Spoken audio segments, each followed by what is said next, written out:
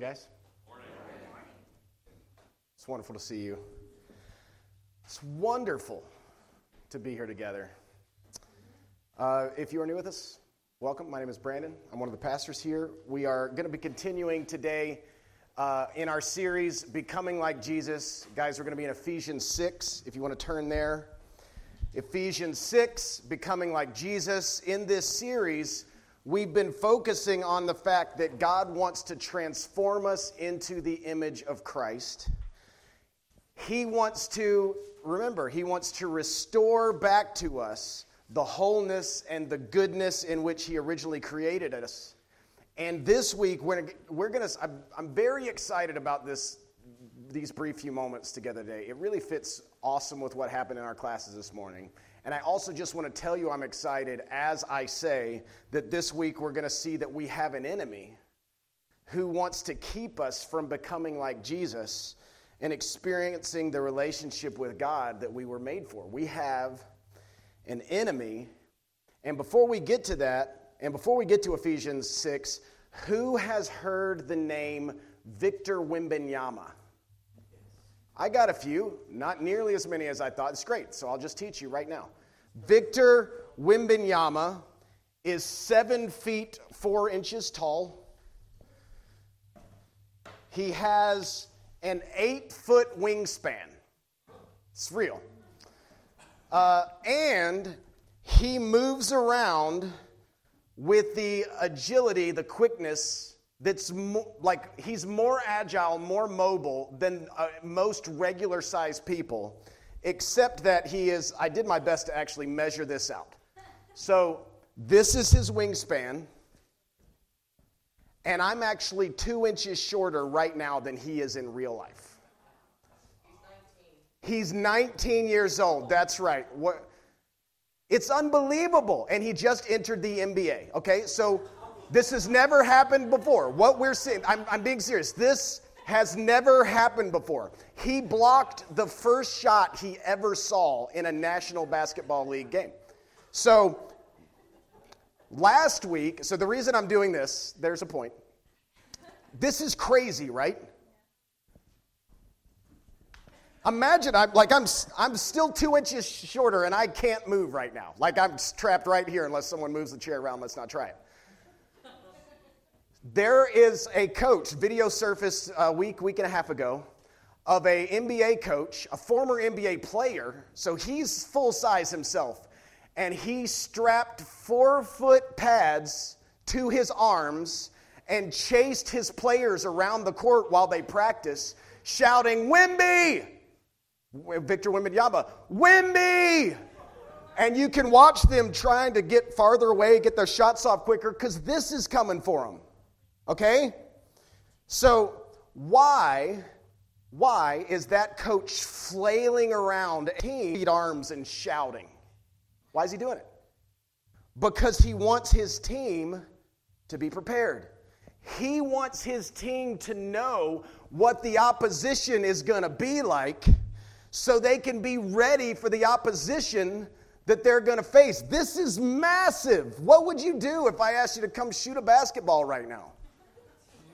And in our text, so that's the double Swiffers. Again, I was 2 inches shorter than Victor Wembanyama just then. I suddenly feel very low to the ground, and I'm slightly above average height.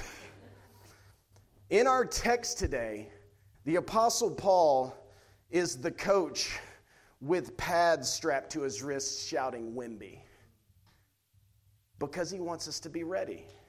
Christians, in our journey of sanctification, in our journey of being restored into Christ-likeness, we have an opponent. And the Holy Spirit, through Paul, wants us to know what our enemy is going to do. Wemby! He wants us to know how we should be ready to face opposition so that we still experience the purpose for which we were made. But of course, we're not facing an exceptionally long and nimble Frenchman who's 19. We're facing Satan, the original deceiver, aren't we? we're facing the very enemy of God. Paul wants us to be ready, and he has good news for us. But let's start with this reality today. We have the opposition of a supernatural enemy. We have to know. We have to know. Coach Paul is saying we have the opposition of a supernatural enemy. We face it. He wants us to know what it looks like. So let's read about it. This is Ephesians chapter 6. We're going to start with verse 10. Finally, be strengthened by the Lord and by his vast strength. Put on the full armor of God so that you can stand against the schemes of the devil. For our struggle is not against flesh and blood, but against the rulers, against the authorities, against the cosmic powers of this darkness, against evil spiritual forces in the heavens. For this reason, take up the full armor of God so that you may be able to resist in the evil day. And having prepared everything, to take your stand. Stand, therefore, with the truth like a belt around your wrist, righteousness like armor on your chest, your feet sandaled with readiness for the gospel of peace. Of the evil situation, take up the shield of faith, which you can extinguish the flaming arrows of the evil one. Take the helmet of salvation and the sword of the Spirit, which is the word of God.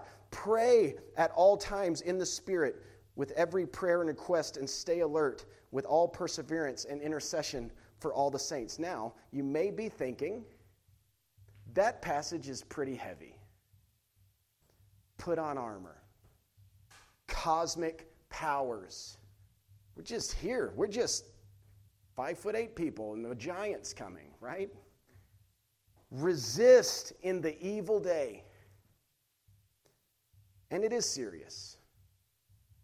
But it's good serious. It's serious news about serious joy.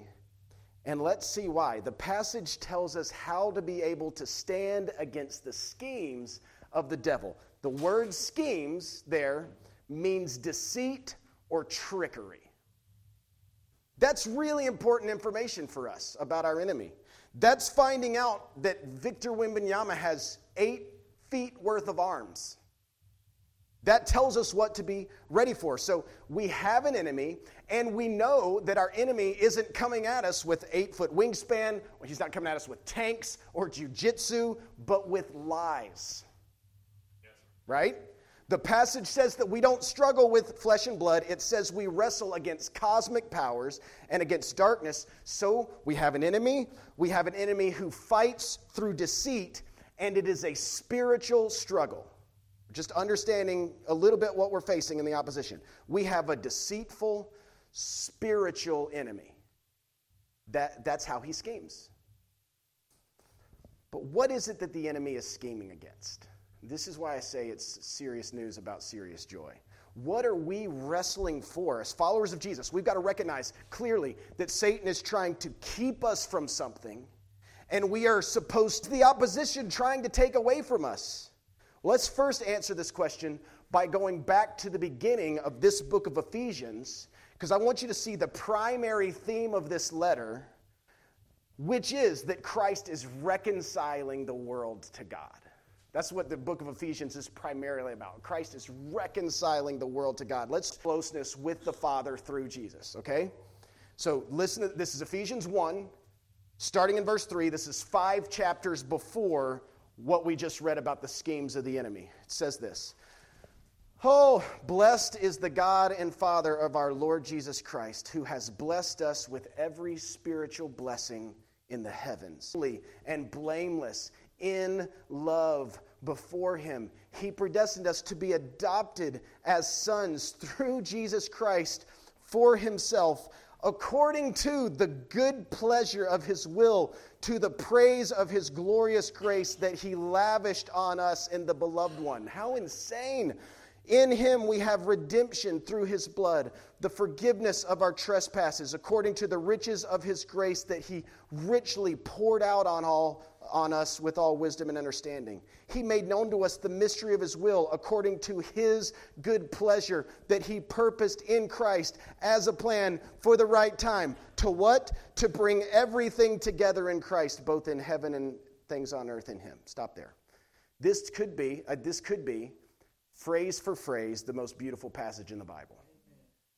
God chose us in him in love.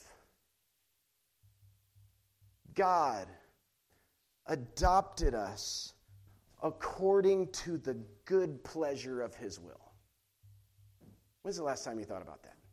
It was God's good pleasure to make you his kid. He lavished his grace on us. It's a major theme of Ephesians, and the major theme of the universe is that Jesus wants to reconcile us back into a lavishly loving relationship with God. Can we believe that? Can we believe that it is God's good pleasure to get his kids back? Those of you who have kids, don't you want your kids with you? Most of the time. Don't you? Remember, you're imperfect for this illustration, but don't you you want them? My wife, she was out of town for 2 days, which I guess is why she's all over this sermon today, so forgive me. There's a lot of Scarlet content today. She was gone. She was in Iowa to speak this week. She was only gone for like 36, 40 hours. Less than a day, less than 12 hours, she was already calling the girls. She wanted her girls back. I don't even know the first flight had taken off. I miss you, you know?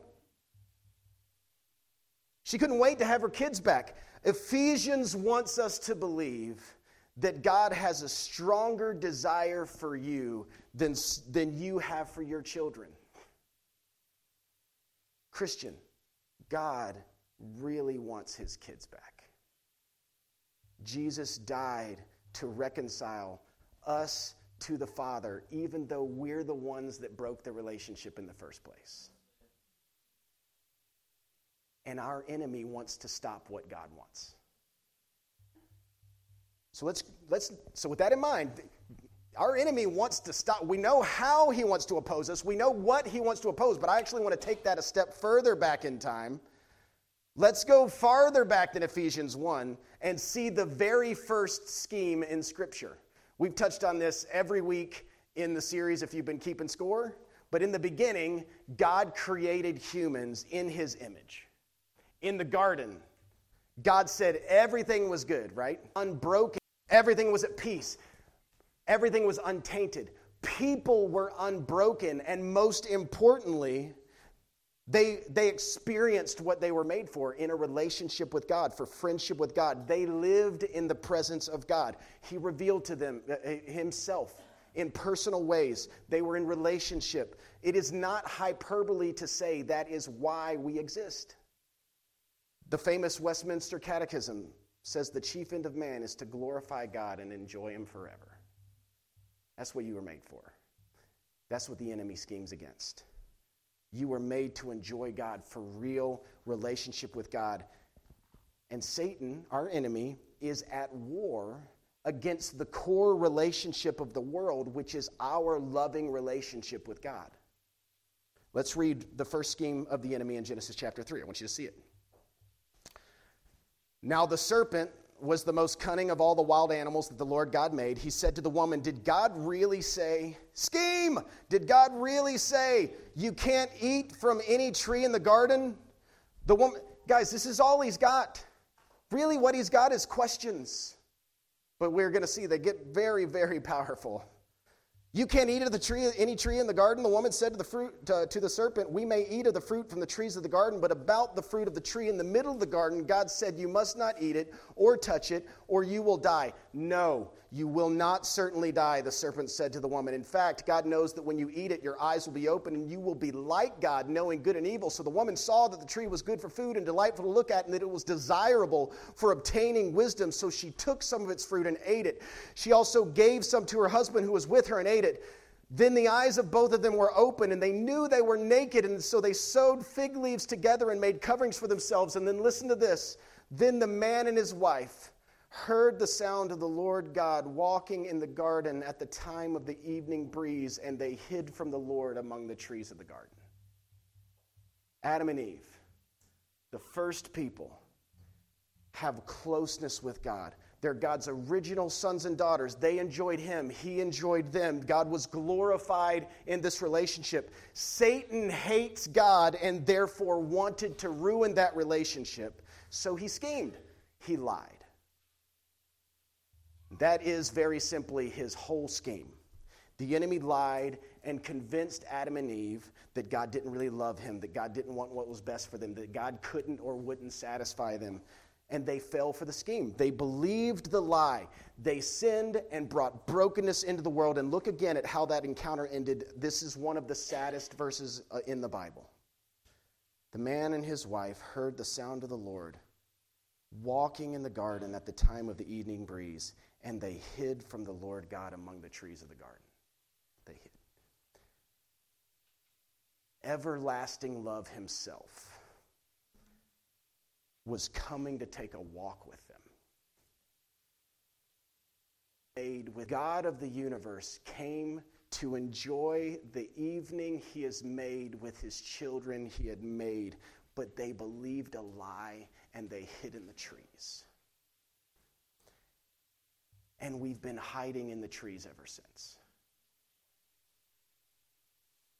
This is the goal of the enemy's schemes. This is it. This is what he's trying to do. He wants you to believe that God isn't loving, that God isn't satisfying, that God isn't best. The enemy wants us to forget the truth and hide in the trees. But God wants us to remember what we're made for. We're made for real, personal, go for a walk in the evening fellowship with God. That's what our enemy is opposing. So how is that going for you? Right? When you think of it as that, like God showed up in the evening breeze, looking for his children. Are you in a personal, a meaningful relationship with God? Or would you say you're mostly in the trees? I spend a lot of my life in the trees.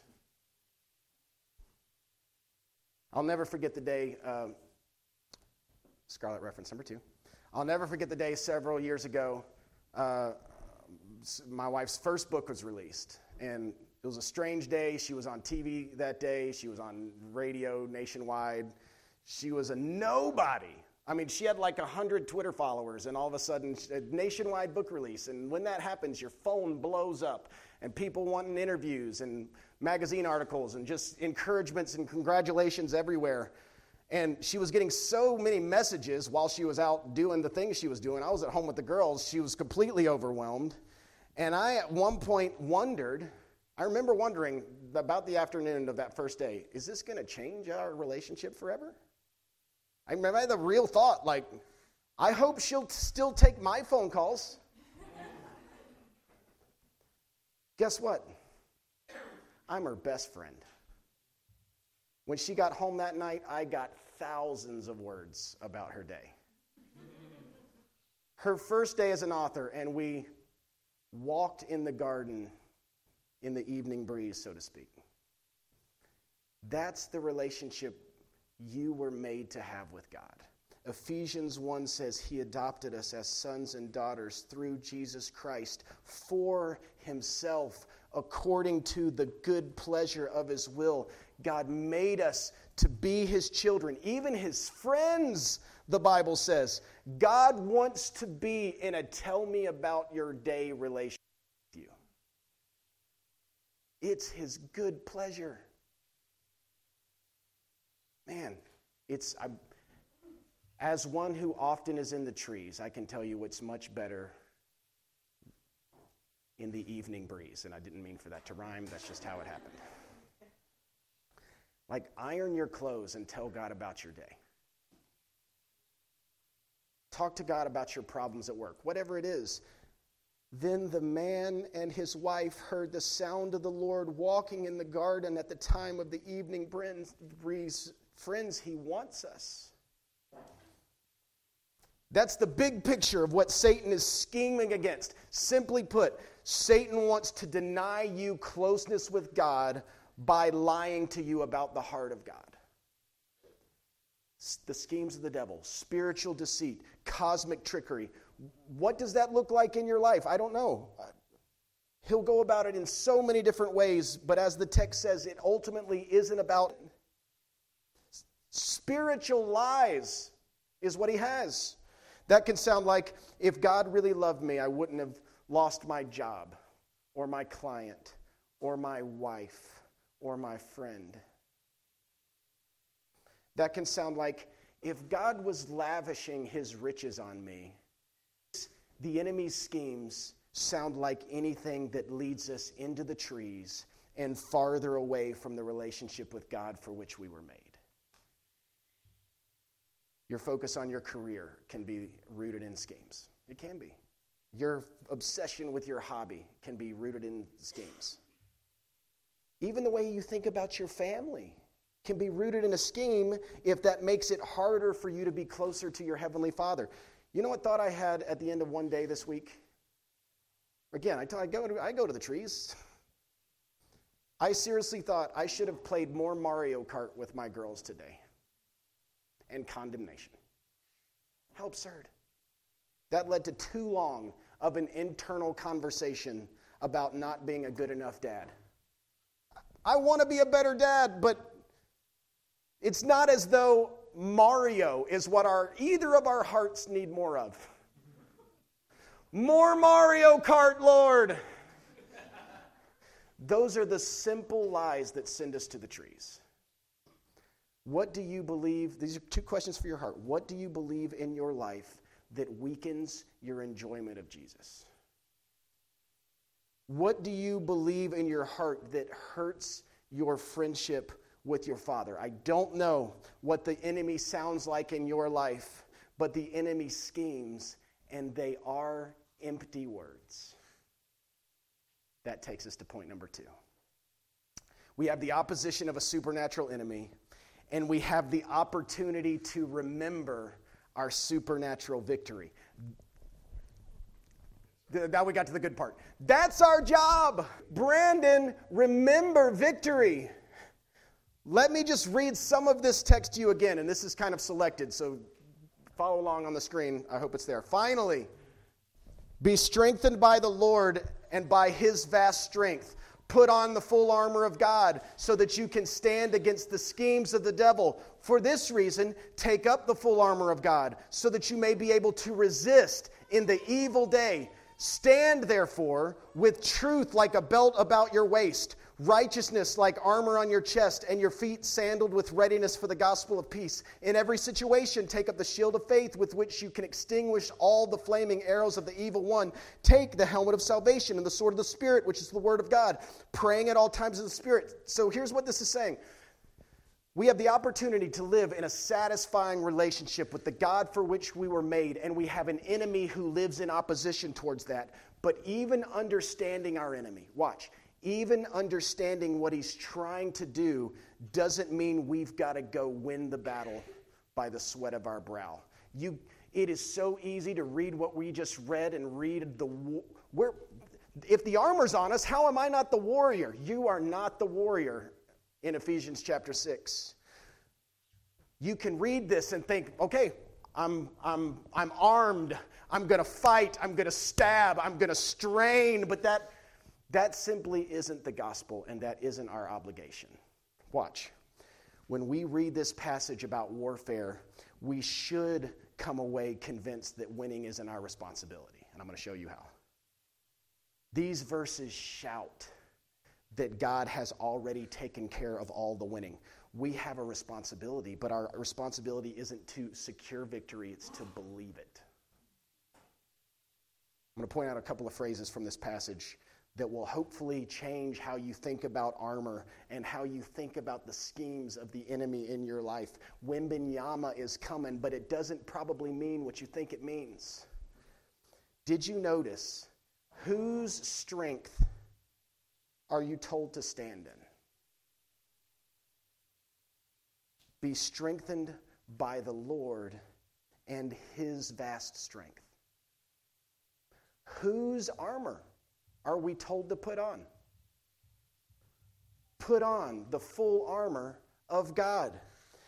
It's God's strength and it's God's armor, And watch this, more amazing. There are several different verbs in the Greek in these verses about our preparedness for the schemes of the enemy.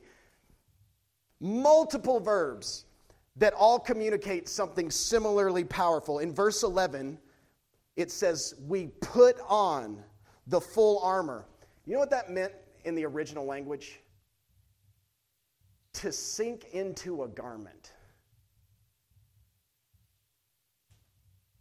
It's God's armor, it's God's strength, and it's God's effort. Verse 13, it says, take up the full armor. That's a different verb in the Greek that means to receive or take in. Verse 17 uses a third different verb, take the helmet of salvation. That literally means receive or accept. Do you see how we face the schemes? Sink into God's armor. Remember your Father's protection. Receive the safety of the one who's already won. Verse 10 didn't say have vast strength. It said be strengthened by the Lord and His vast strength, which again in the original language means receive strength. What all this means is that we get to receive armor we didn't make by remembering we've already won a battle we didn't fight. Our responsibility, all over the text, all over the Bible, all over human history, is to go to God. We go through His Word. We talked, let the message of Christ, let the Word of Christ dwell in you richly. That's why I'm not going piece by piece through the armor, because it sounds a whole lot like the other incentives for sanctification that we talked about last week. But the sword is mentioned in the text. We go to the Word.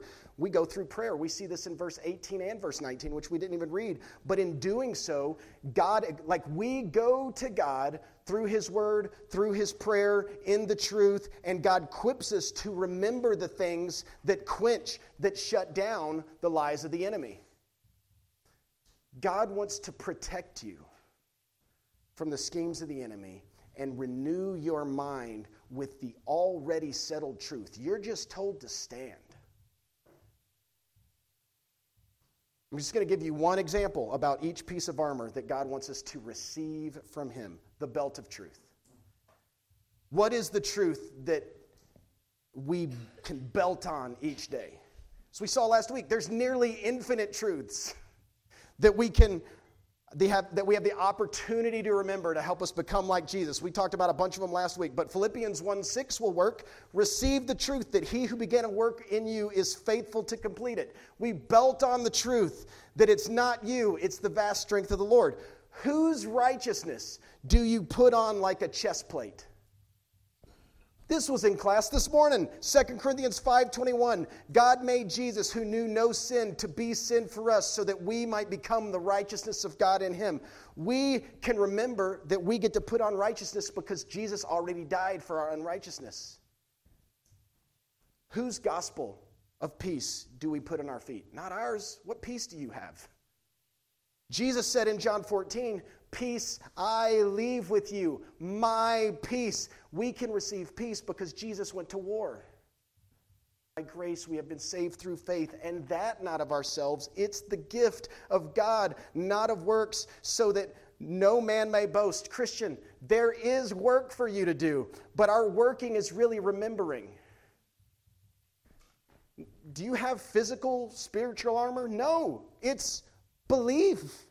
It's agreement. It's memory. This is who God. Since I started working on this sermon this week, I'm trying to, before I get out of bed, my alarm goes up. I don't get out of bed. I'm trying to tell myself before I start the day, this is who the Lord is, and this is who the Lord says I am. I'm certain I'm getting out of bed stronger. I'm not doing anything. I'm remembering. When we face the lies of the enemy, we don't win. We stand the text says, by remembering that God has won, that his victory is our victory, and it quenches the schemes and allows us to actually enjoy our father and our friend. Last Scarlett reference. 14 years ago, Scarlett almost died. Her first pregnancy was what's called an ectopic pregnancy, where the baby is stuck in the wrong place. In this case, it was in a tube, very, very small. And Scarlett woke up one morning screaming, just paralyzed in pain. And we didn't know it, but her organ had ruptured, and she was bleeding internally, and the baby was gone, and we didn't know what was going on. She's stiff with pain. It was terrifying. You know what I wanted for her? I wanted her to live. I wanted her to win. You have to win this day. But I couldn't bring the victory. I didn't even know what the problem was, much less know how to do the surgery to fix it. You know what I did? I carried her to the car and carried her into the hospital. She says I saved her life. Maybe. Who's to say?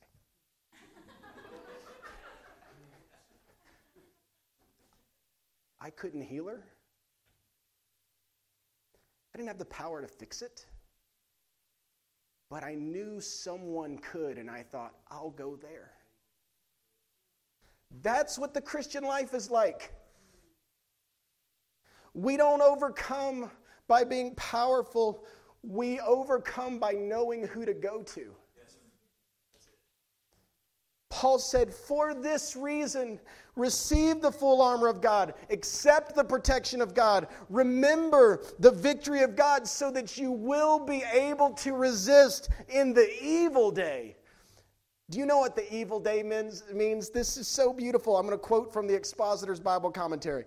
The day of evil is neither a particular juncture like approaching death or the last great satanic outbreak at the end of the age. It is when things are at their worst because of the devil's schemes. The Lord is He knows us. When things are at their worst, that's what the evil day means. We've all been there. The ruptured organ. I thought my wife was going to die that day. The layoff. The 3 a.m. spiral of your own thoughts. The graveside of the one we love. When things are at their worst, lies come. And they come as a flood. And we can't give ourselves victory. But we can stumble through the door of the hospital. We can sink into the armor of God. We, even hurting and failing, we can make our way out of the trees in which we have been hiding and beg our hearts to remember the truth. The one who can heal, the one who can save, the one who can satisfy is our dad who lavished his love on us. This is the Christian life. It is probably both, this passage is probably both less than you think it is and more than you think it is. It's both a lot simpler and a lot better.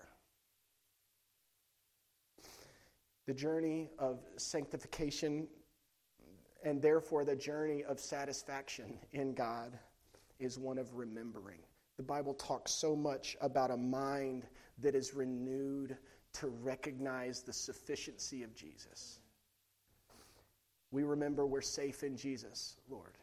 We remember we are perfect in Jesus. We are loved to the death in Jesus. We have a friend who made worlds so that we could enjoy him. So our working is really remembering his working. Our striving is resting in his striving. Our standing in this passage is really remembering his moving forward. So when your eyes open in the morning, sprint to the truth.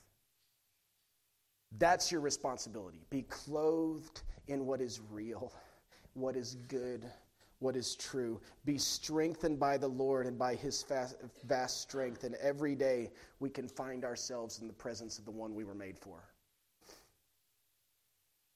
At his right hand are pleasures forevermore. We don't do anything to earn them. We can't do anything to keep them. Reality that we have all we need and more in him. Our God who makes us friends.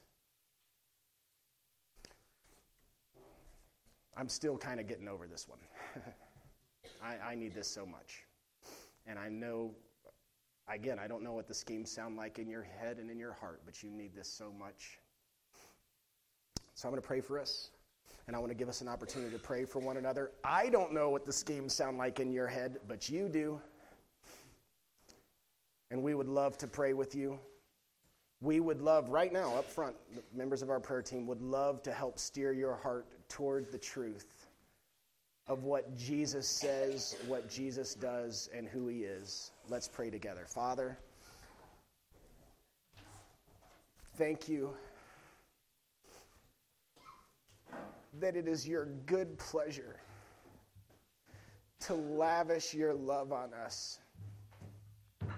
You're unbelievable. We were your enemies.